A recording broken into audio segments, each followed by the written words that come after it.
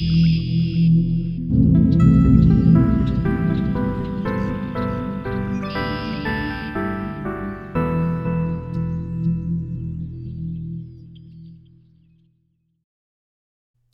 back to the Birds on Power Lines podcast. We're glad you're here. For this installment, we're talking about Wild Blue Yonder, or the second part of the Doctor Who 60th Anniversary Special. If this is your first time catching our podcast, to let you know, this is the third podcast talking about the 60th Anniversary Special. We were so excited about the series that we actually got carried away talking about Bi-Generation and the story arc. So we ended up deciding to talk about the series in reverse order. And we started with the third part, of course, the giggle. And then we had so much to talk about that we actually did that over 2 podcasts. So we hope that you'll take the time and go and listen to what we had to say about that as well. So now, on with our Birds on Power Lines discussion of Wild Blue Yonder. So, Wild Blue Yonder. Honestly, I love this episode so much. For me, as an actor, or someone who acts, this episode was an absolute delight because really what you've got is 2 fabulous actors, and all they're doing is playing off each other, and they're in this situation where they're trapped and they have to rely on each other. And the threat in this case was more psychological and terrifying, right? Because they're sort of, there's the threat that's against them is essentially knows everything that they know. And so that made this really, creepy. And then with their writing, they still managed to put in some levity, right? So that whole thing with Mavity, and then even thinking about where that came from with Sir Isaac Newton and the humor in there. But then when they get, to the edge of the universe and they're walking through that ship, and they're talking about Isaac Newton being really, really good, really hot, or really good looking, and then the Doctor agreeing with Donna, and then he's like, oh, is that who I am now? And I just had to laugh because that was foreshadowing. And I mean, you look at it now, it makes sense. He's like, oh, that's who I am now, and that sort of shows that number 15 was inside of him the whole time. And going back to that whole bi-generation thing, and here we have this foreshadowing, and it makes a lot of sense now that you look back on it. So I just thought that was one little bit of foreshadowing there, and it made it funny as well, right? Even though you're in this terrifying situation and wondering how these 2 characters are going to get out of this. And yeah, looking back on it, I mean, I know that happened before they knew that the threat was. But when you look at the whole arc of it and thinking, oh yeah, it was pretty funny. Yeah, I definitely agree, because I think that episode, like, arguably was one of, like, the darkest episodes, really, or one of the ones where you really got to see, like, how deeply traumatized the Doctor was, especially by, like, everything that they had gone through for the past, like, however many iterations. And it's been, like, accumulating until we've reached 14 now, and he's just like, he just can't really handle, like, all of the stuff that's happened to him. And that's why, like, it really hurt, especially when, like, he thought he was talking to Donna in that, I think, like, the first time they got separated, but it really was the not Donna. And that really, like, you can see, I know you've said this, but you can definitely see, like, how hurt and shocked he is, because he thought for, like, a split second that he could trust, like, Donna, of course, and that she really was someone that he could, like, that was able to understand what he had gone through. And, like, it just was really very, very, very profound when, like, you can see that he was just so shocked when it ended up not being her. And even afterwards, when he tried to really broach the subject with her, like, how much do you remember of my memories, and the fact that she wasn't really able to, like, she had them but she wasn't able to really process them because it would melt her brain really. Like, you can really see that, like, he just wanted someone who understood what he went through, and that's really why I think it was so good that even though 14 and 15 didn't get that much time together, now 14 knows that he is eventually able to move on from this, and there is someone out there that technically, yeah, I guess they're the same person, but there is someone out there who truly does understand what he went through. And really, just, I think knowing that made it so that in the next episode he was able to just let go of everything and really just begin to heal. But definitely in Wild Blue Yonder, like, that's kind of, I think, the start of his whole process of healing, though it is a bit of a traumatic start. That was really one of the most poignant scenes in Wild Blue Yonder. The doctor telling Donna and just lifting all of that burden off of his shoulders, and having someone to help him essentially carry that. And Donna as a companion was one that really shared in the struggles with the doctor. It wasn't just a bystander, so it would be so logical for him to reach out to her for this. And then in this case, after telling her, in a way it was good, because the not Donna essentially, but Donna in this case, he didn't have to tell her that, she already knew, and it sort of saved him from articulating all of those things, and he could just have someone already know, and then he could just reach out to her for comfort. And then when he actually reached out to her, finding out that it was the not Donna, and the shock and the fear he expressed from that, and then running away, and then the amazing display of acting by David Tennant, showing the frustration of the doctor, and how profoundly this struck him, and it was just so hard to watch in a way. I mean, it was a beautiful piece of work by David Tennant, of course, but wow. And your heart essentially breaks when you see this happening. And then, of course, later on, when he's with the real Donna, and he asks her if how much she remembers, or how much she understands, and then now, of course, he doesn't want to talk about it, right? And really, it's quite, it's just, like you said, like a really memorable kind of takeaway from Wild Blue Yonder, and leads into, of course, the giggle, and where, like you were saying, then he actually has someone who actually already understands. And that's, I think that's part of the barrier when you're trying to heal from something like that, is to actually be able to articulate what's happening. And then again, with number 15 already, essentially it's him, of course, but having someone out there who already knows. But I think that's what made these not Donna and the not doctors so scary as monsters, because they essentially were them in a way. And so it's more of a psychological monster. And yeah, so not a terrifying horror monster in that way. So it's like a psychological, scare that you're getting in this way. And I know when we saw them at first with the hands and the arms being extended, that was sort of a jump scare, right? But there, but for the two characters, this was a psychological terror that they were undergoing.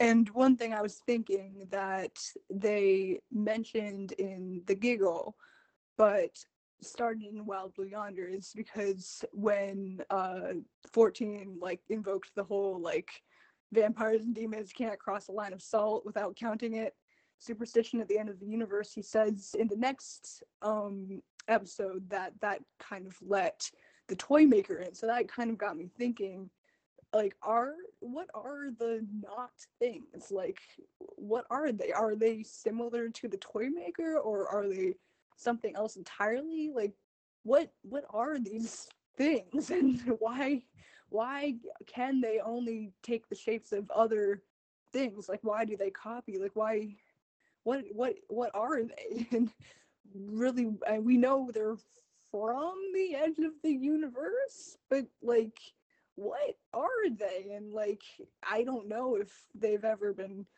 I guess they haven't been a thing in Doctor Who before, but I know when because we both read that one Neil Gaiman short story that took place with 11, that I don't know if that's canonical, but in that there was this alien race known as the Kin, and in order to defeat the Kin and stop them from taking over Earth, 11 took um them to like beyond, like before the dawn of time.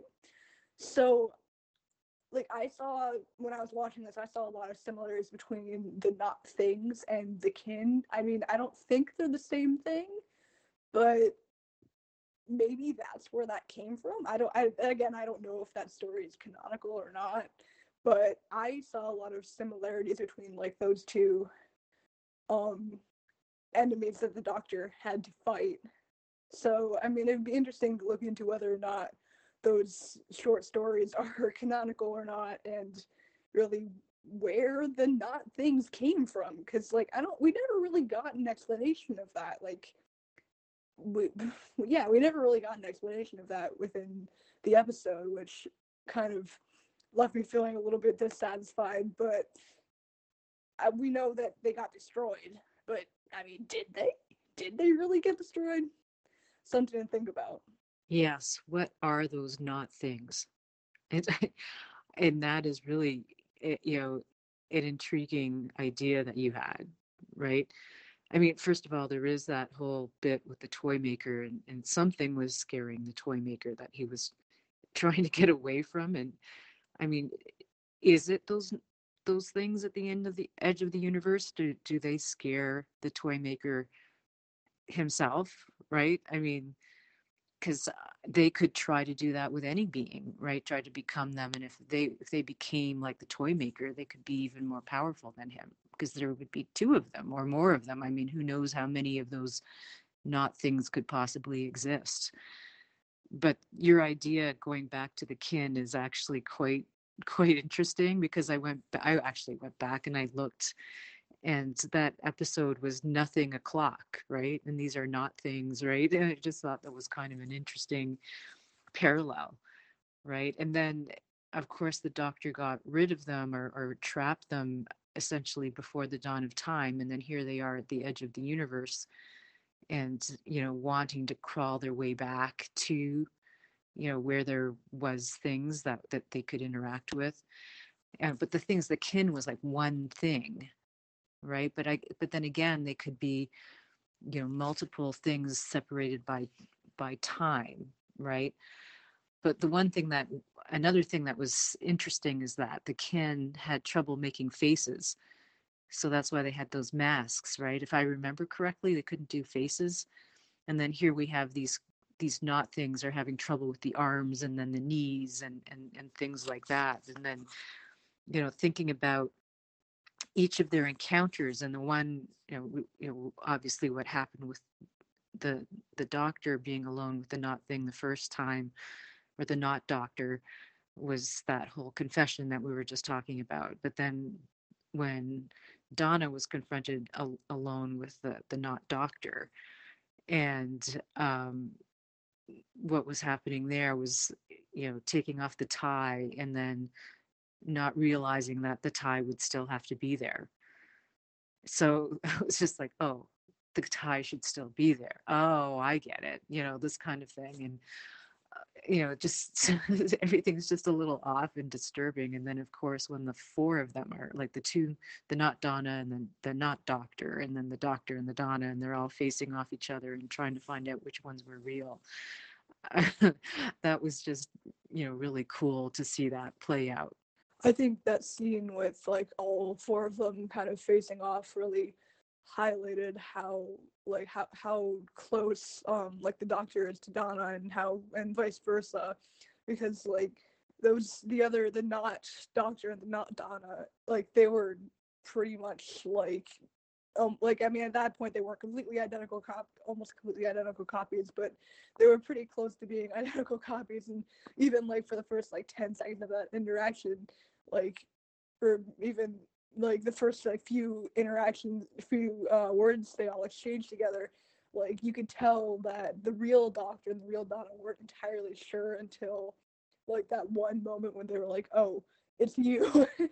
And I just thought it really did show, like, because both of them were thrust into this crazy weird experience that neither of them had had before, which is really saying something because the doctor is like hundreds, thousands of years old. But like it just like you really, I think like especially that scene, but like all of the other scenes like afterwards in which all four of them are in the same like space together. But that scene especially, like it really just like it really just it showed both how out of their element both the doctor and Donna are or were, but also how much of an ability they have to take control of this strange crazy situation that they're finding themselves in. And really just it kind of, for me, it drove home the point of like the fact that both of these characters, they are both very strong about themselves, but they're even stronger together, because I'm sure neither of them, if they had been alone, would have been able to get their way out of this situation. Because like sure, like the doctor is supposed to be like, oh, like the one who can never stop thinking, he's always thinking, and that was how he figured out why the not things were trying to scare them and make them both think faster. But it was also Donna who, like, even though she does like, and it's mentioned in there, she does like play herself off to be both like the dumb one and the smart one at the same time, because that's how people are. But I think like the fact that the two of them are both so similar and but at the same time both so different, really, like, it makes them better together. And really, I think that whole episode, like the whole Wild Blue Yonder, I think like in my opinion, like what I got from it was that it was showing how strong they are together before like the giggle, and where they are like, it's essentially like everything, their whole relationship is kind of tested a bit because like the doctor's forced to open up. But in this one, like we can kind of see him starting to want to open up, because like when he was in the room with the not Donna, he was trying to open up, and of course that didn't end well. But you can start to see that like he does want that from like their friendship. He does want to be more open and be like, yes, they are very good friends, but he also still wants a little bit more like connection, because he has gone through some stuff, especially between being 10 and being 14. He has gone through some things. And I honestly, like, I think all three of the episodes as a whole kind of are like his arc of healing, and like the whole the doctor's arc of healing, but also at the same time like his how his relationship with other people who are important to him, especially Donna, how it grows and how it changes, how it has changed him like for the better, so that he's able to eventually heal and become 15. But that going back again, I went on a bit of a tangent. That whole scene with all four of them in the room together definitely like it showed how strong both the Doctor and Donna were as characters. Though, I mean, to be honest, I also think that the scene where the two not things and the Doctor and Donna, like that scene where they're separated by that like clear window, the clear barrier, and both sides are trying to prevent the other from getting out and stopping the countdown. I think that that scene even more so kind of made me really honestly very scared, because like of course you do know that they're gonna be fine because it's gonna be a next episode. But at that point, because like the not things are so close to becoming like the actual people they're trying to copy, like I honestly was a bit scared for a few seconds that they would get out, that they would succeed in stopping the countdown, and that they would escape in the TARDIS. And who knows, maybe the rest of the time we're just watching the not things on their adventures as the Doctor and Donna. And that really that scene, honestly, like in all of the episodes, that was one of the most scariest scenes for me. I'm sure there's all kinds of like symbolism there, and like maybe like worrying about like not like not identity theft, but like not being like not being an accurate like representation of yourself. I'm sure there's some kind of symbolism there, but like honestly, that scene really did kind of scare me a bit.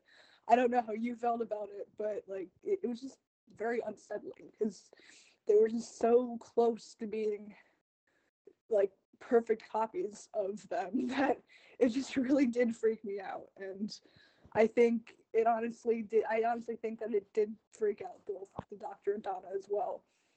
But of course, like when we were actually watching the episode for the first time, we didn't know for sure that like it would be okay. And I think honestly that's probably what scared me the most, that we didn't know that the Doctor and Donna would get out of this and be okay, because as I said, for all we knew, it could have just been the adventures of not Doctor and not Donna, because who knows how would anyone even be able to tell the difference between the real ones and the copies.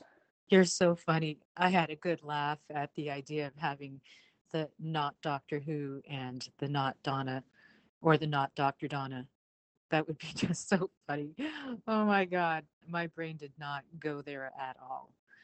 But yeah, they were pretty scary. So just thinking about the not people as monsters in Doctor Who, right? Because they are the Doctor and they are Donna, but they're not really, right? And I think that it goes back to what we're talking about with the Stookie family in the Giggle, right? Because they were just, you could tell that they weren't real, but they were real enough to make them disturbing. And if you think about the not Doctor and the non Doctor and the non Donna, and how that they could contort themselves into strange ways, and that's how you knew that they weren't the right people, obviously. But I think the way that they would contort themselves, like I think the not Doctor contorted himself upside down when he was frustrated with talking with Donna, and he was making fun of her, and that was just so disturbing. And then at the end he was running on all fours to get to the switch so that they wouldn't set off the bomb, right? I mean, so that, I think in the, thinking about it, becoming the not Doctor Who, at least we would know which one was the real Doctor, right? Because the the the not one was running on all fours, so we were able to separate those two. But there's that little doubt about Donna, right? Um, but yeah, that's just really strange. But but if we think about it, how do we know the difference? Now, I don't think that they're going to be. I mean, I don't know. Here, I'm going to go all scientist on you, but would they be changed at the DNA level? Like, would the TARDIS be able to tell the difference between the two doctors and the two Donnas? Somehow she might know that this was not the right doctor or whatever. Um, so I don't know, but then and then at the other end of it, when it came down to the real Doctor and the real Donna, I mean, they would have sacrificed themselves to save humanity or save, whatever it is, whereas the not ones would not, and it would just not be as interesting if we had the wrong Doctor and the wrong Donna in Doctor Who, because the stakes just wouldn't be as high because these ones would completely take over. But yeah, but anyways, what a funny idea. But yeah, it never crossed my mind. And something that I was reflecting on was the song Wild Blue Yonder. And just like I think Donna was saying that she would have to sing it in school, right? Or they would sing it in school or they hear it in school. And when I was young, yeah, I remember hearing Wild Blue Yonder. I don't know if it was in school or what it was, but I just remember the chorus of it and never really thought about what the actual words were. So I think I would agree that it really is not a happy song, right? But yeah, I was thinking back on that just because they brought that up in the show and the fact that we used to hear it at school as well. And I think I'm going to go all actor on you again here, but one of the things, aside from the fabulous acting that was required to pull off Wild Blue Yonder on the part of David Tennant and Catherine Tate, to make this, really sell this episode because it was all the acting. But kudos to the people who put this whole thing together because every time I see an article on this, they talk about how Russell T Davies is always doing things that are technically impossible to film, and they managed to pull it off seamlessly. Like, I just think that the effects on this were amazing and off the hook, right? Like, it really looked like they were in this ship, and it was huge and massive, and everything just had to be pulled together absolutely correctly for the whole illusion to be pulled off. So I just, and this is one of the reasons I love film so much. It was, yeah. So that was another thing that we should definitely make sure we highlight in the magnificence of this episode. So there's that thought. And then getting back to what you were saying about how I guess you said it was your favorite scene when they were sort of the non, or the not Doctor and Donna looking at Doctor and Donna across the glass and trying to outwit each other so that they could either turn off the bomb or make sure that the bomb was going to go off or the ship was going to explode. Um, that, of course, was amazing. But, and I say that a lot when it comes to this episode, but I think one of my favorite scenes was actually just at the beginning when the Doctor and Donna were looking out the window at the edge of the universe and just that whole kind of thought of being at the edge of everything. And just, I don't know why I found that so amazing, and he was saying, oh well, that's where your family is, that direction. And just the thought of being at the edge of everything, and what that must be like, and what it actually is like, because there is an edge to the universe. And just the thought of what that might be like is really was interesting thought, and something that I actually had never really thought about before. Like, what is at the edge? I mean, you never really think about that, right? So that was something that I wanted to share with you as well. And then just the whole thought that, the thing that was actually kind of horrifying about these monsters was that they couldn't get their arms right, and they couldn't keep their jaw in place, and didn't know how many knees they should have. And the fact that that was so scary, but we're actually like making, laughing about it as well, which is such a weird effect. Like, I know you and I are like talking to each other and say, well, my arms are too long, or how many knees should I have? Right. And we're laughing about that. But when we were watching it on the show, it was like horrifying because we were not expecting it. It was, I don't know if it was a jump scare, but it was pretty close to that. So it's just clever that the monsters are just distorted versions of themselves, and evil versions of themselves. Just really interesting how that effect played out. Yeah, I definitely think this whole episode really kind of went all over the whole like psychological thriller, psychological horror-ish genre, where it like kind of it put the characters against something that was very similar to them, but just like almost like a through the looking glass esque like version of them. And like I mean I love those kinds of storylines, but that's why I think for me at least this episode was my favorite out of the three, though of course all of them were very good. For me, it really was kind of hard to pick a favorite because they really were all so different. I mean, I think with Wild Blue Yonder, that one was the most that was really plot driven, right? And the situation there was really like a story unto itself. Whereas a lot of the giggle, while that was exciting in a story, there was a lot of things there to sort of tie things up for 14 and set things up for 15, right? So there was that there as well. And then the Star Beast, I think it had the most work to do aside from having a plot, right? It was there to really catch people up, as well as the huge lift of introducing new people to Doctor Who, right? Because now it's on Disney. So that really opens up the floodgates to all kinds of new people, right? So I think that that one had a lot to a lot to do aside from just telling an interesting story. So yeah, let's start talking about the Star Beast.